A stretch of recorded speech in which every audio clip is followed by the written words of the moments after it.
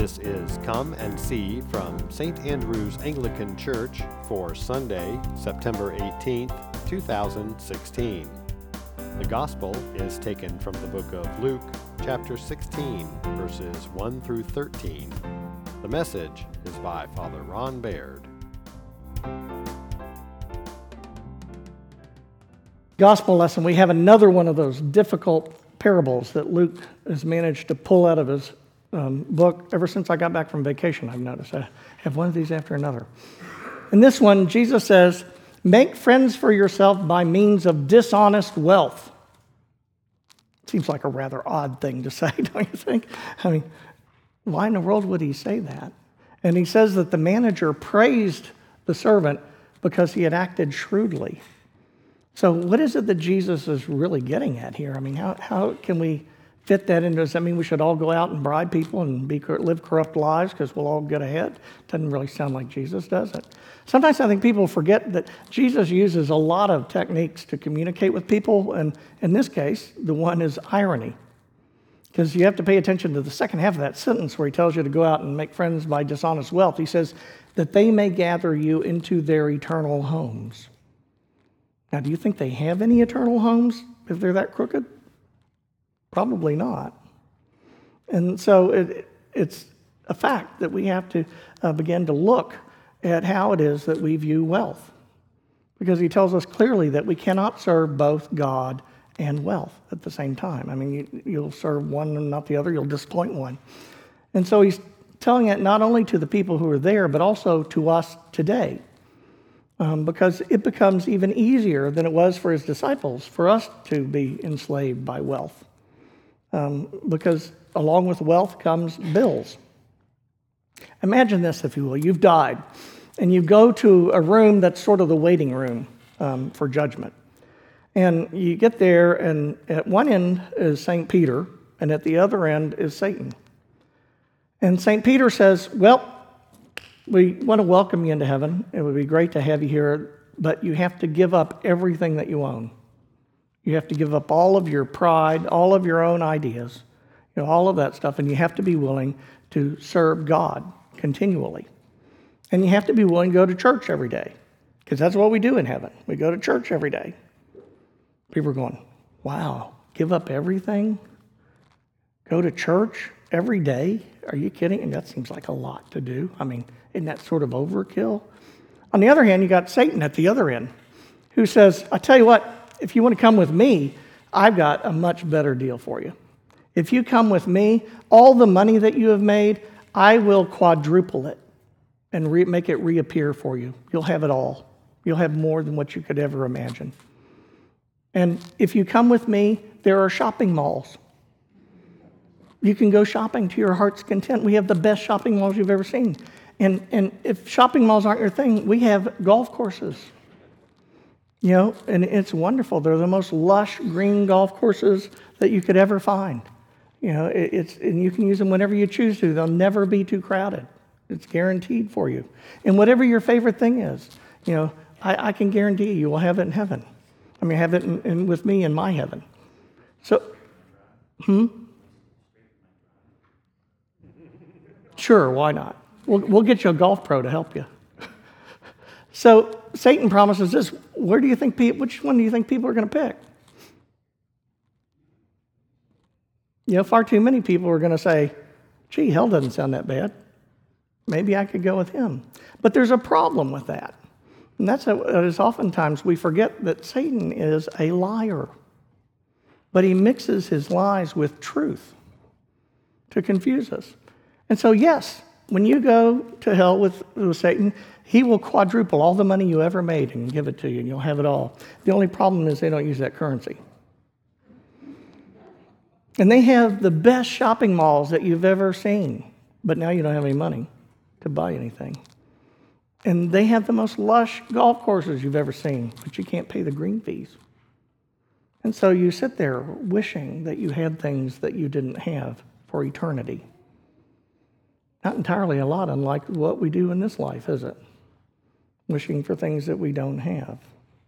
Always trying to come up better. And part of the problem is that we've come to believe that we truly have to take care of ourselves.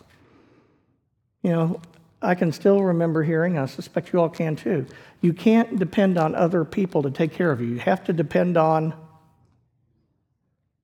yourself. We were all taught that, weren't we? But think about that for a minute. Can you really depend on yourself? Can you make there be air tomorrow to breathe? No? When you die, can you raise yourself from the dead? Well, you're not very dependable, are you?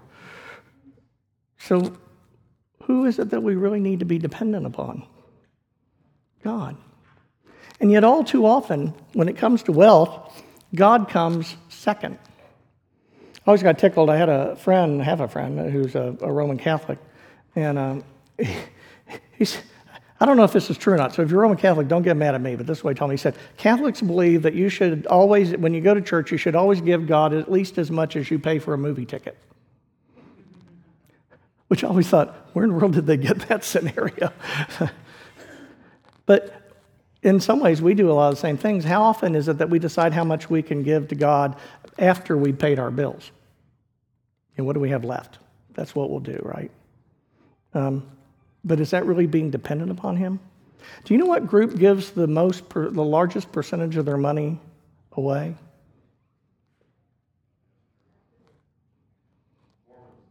Mormons.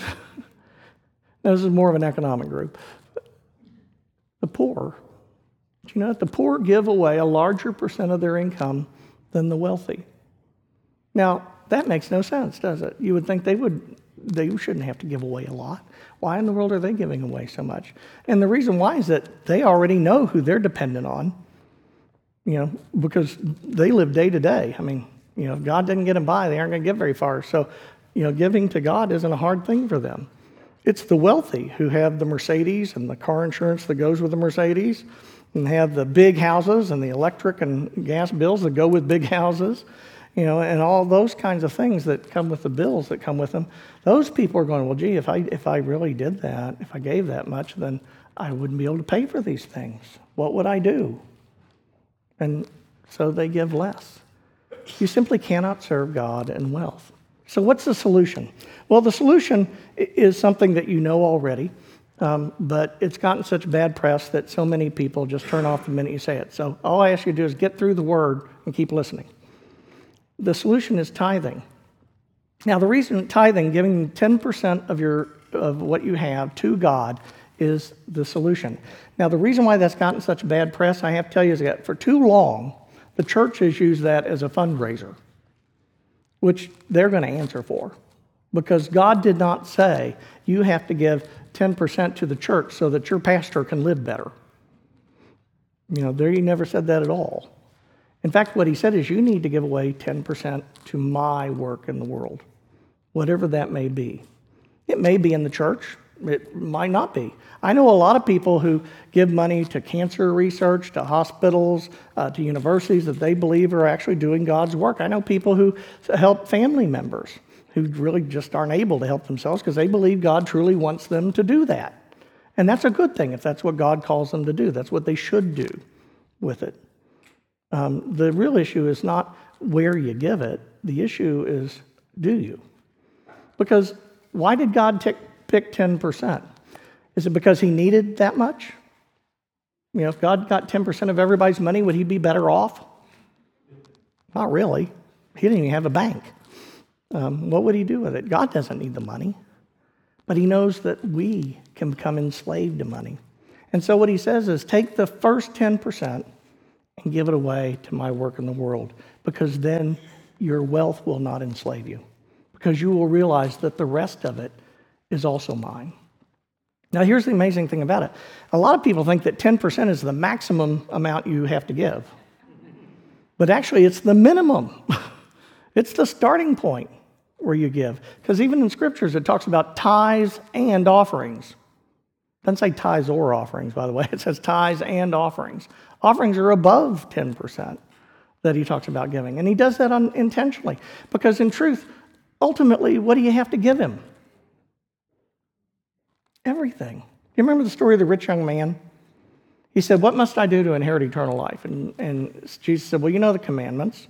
And he said, honor your father and mother, all those. And he says, well, I've done all of those since my youth.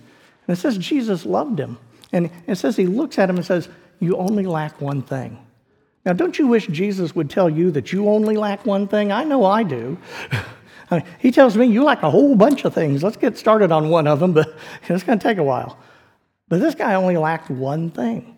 He said, go sell all of your possessions and give it to the poor and come and follow me.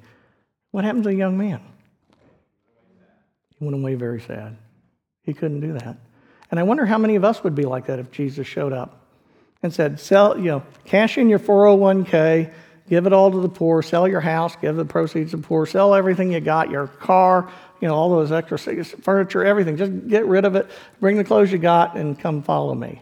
We would go, and we might go away very sad too. And that would be very sad, wouldn't it, if our wealth had come to possess us instead of we possessing it? And yet, that's what happens.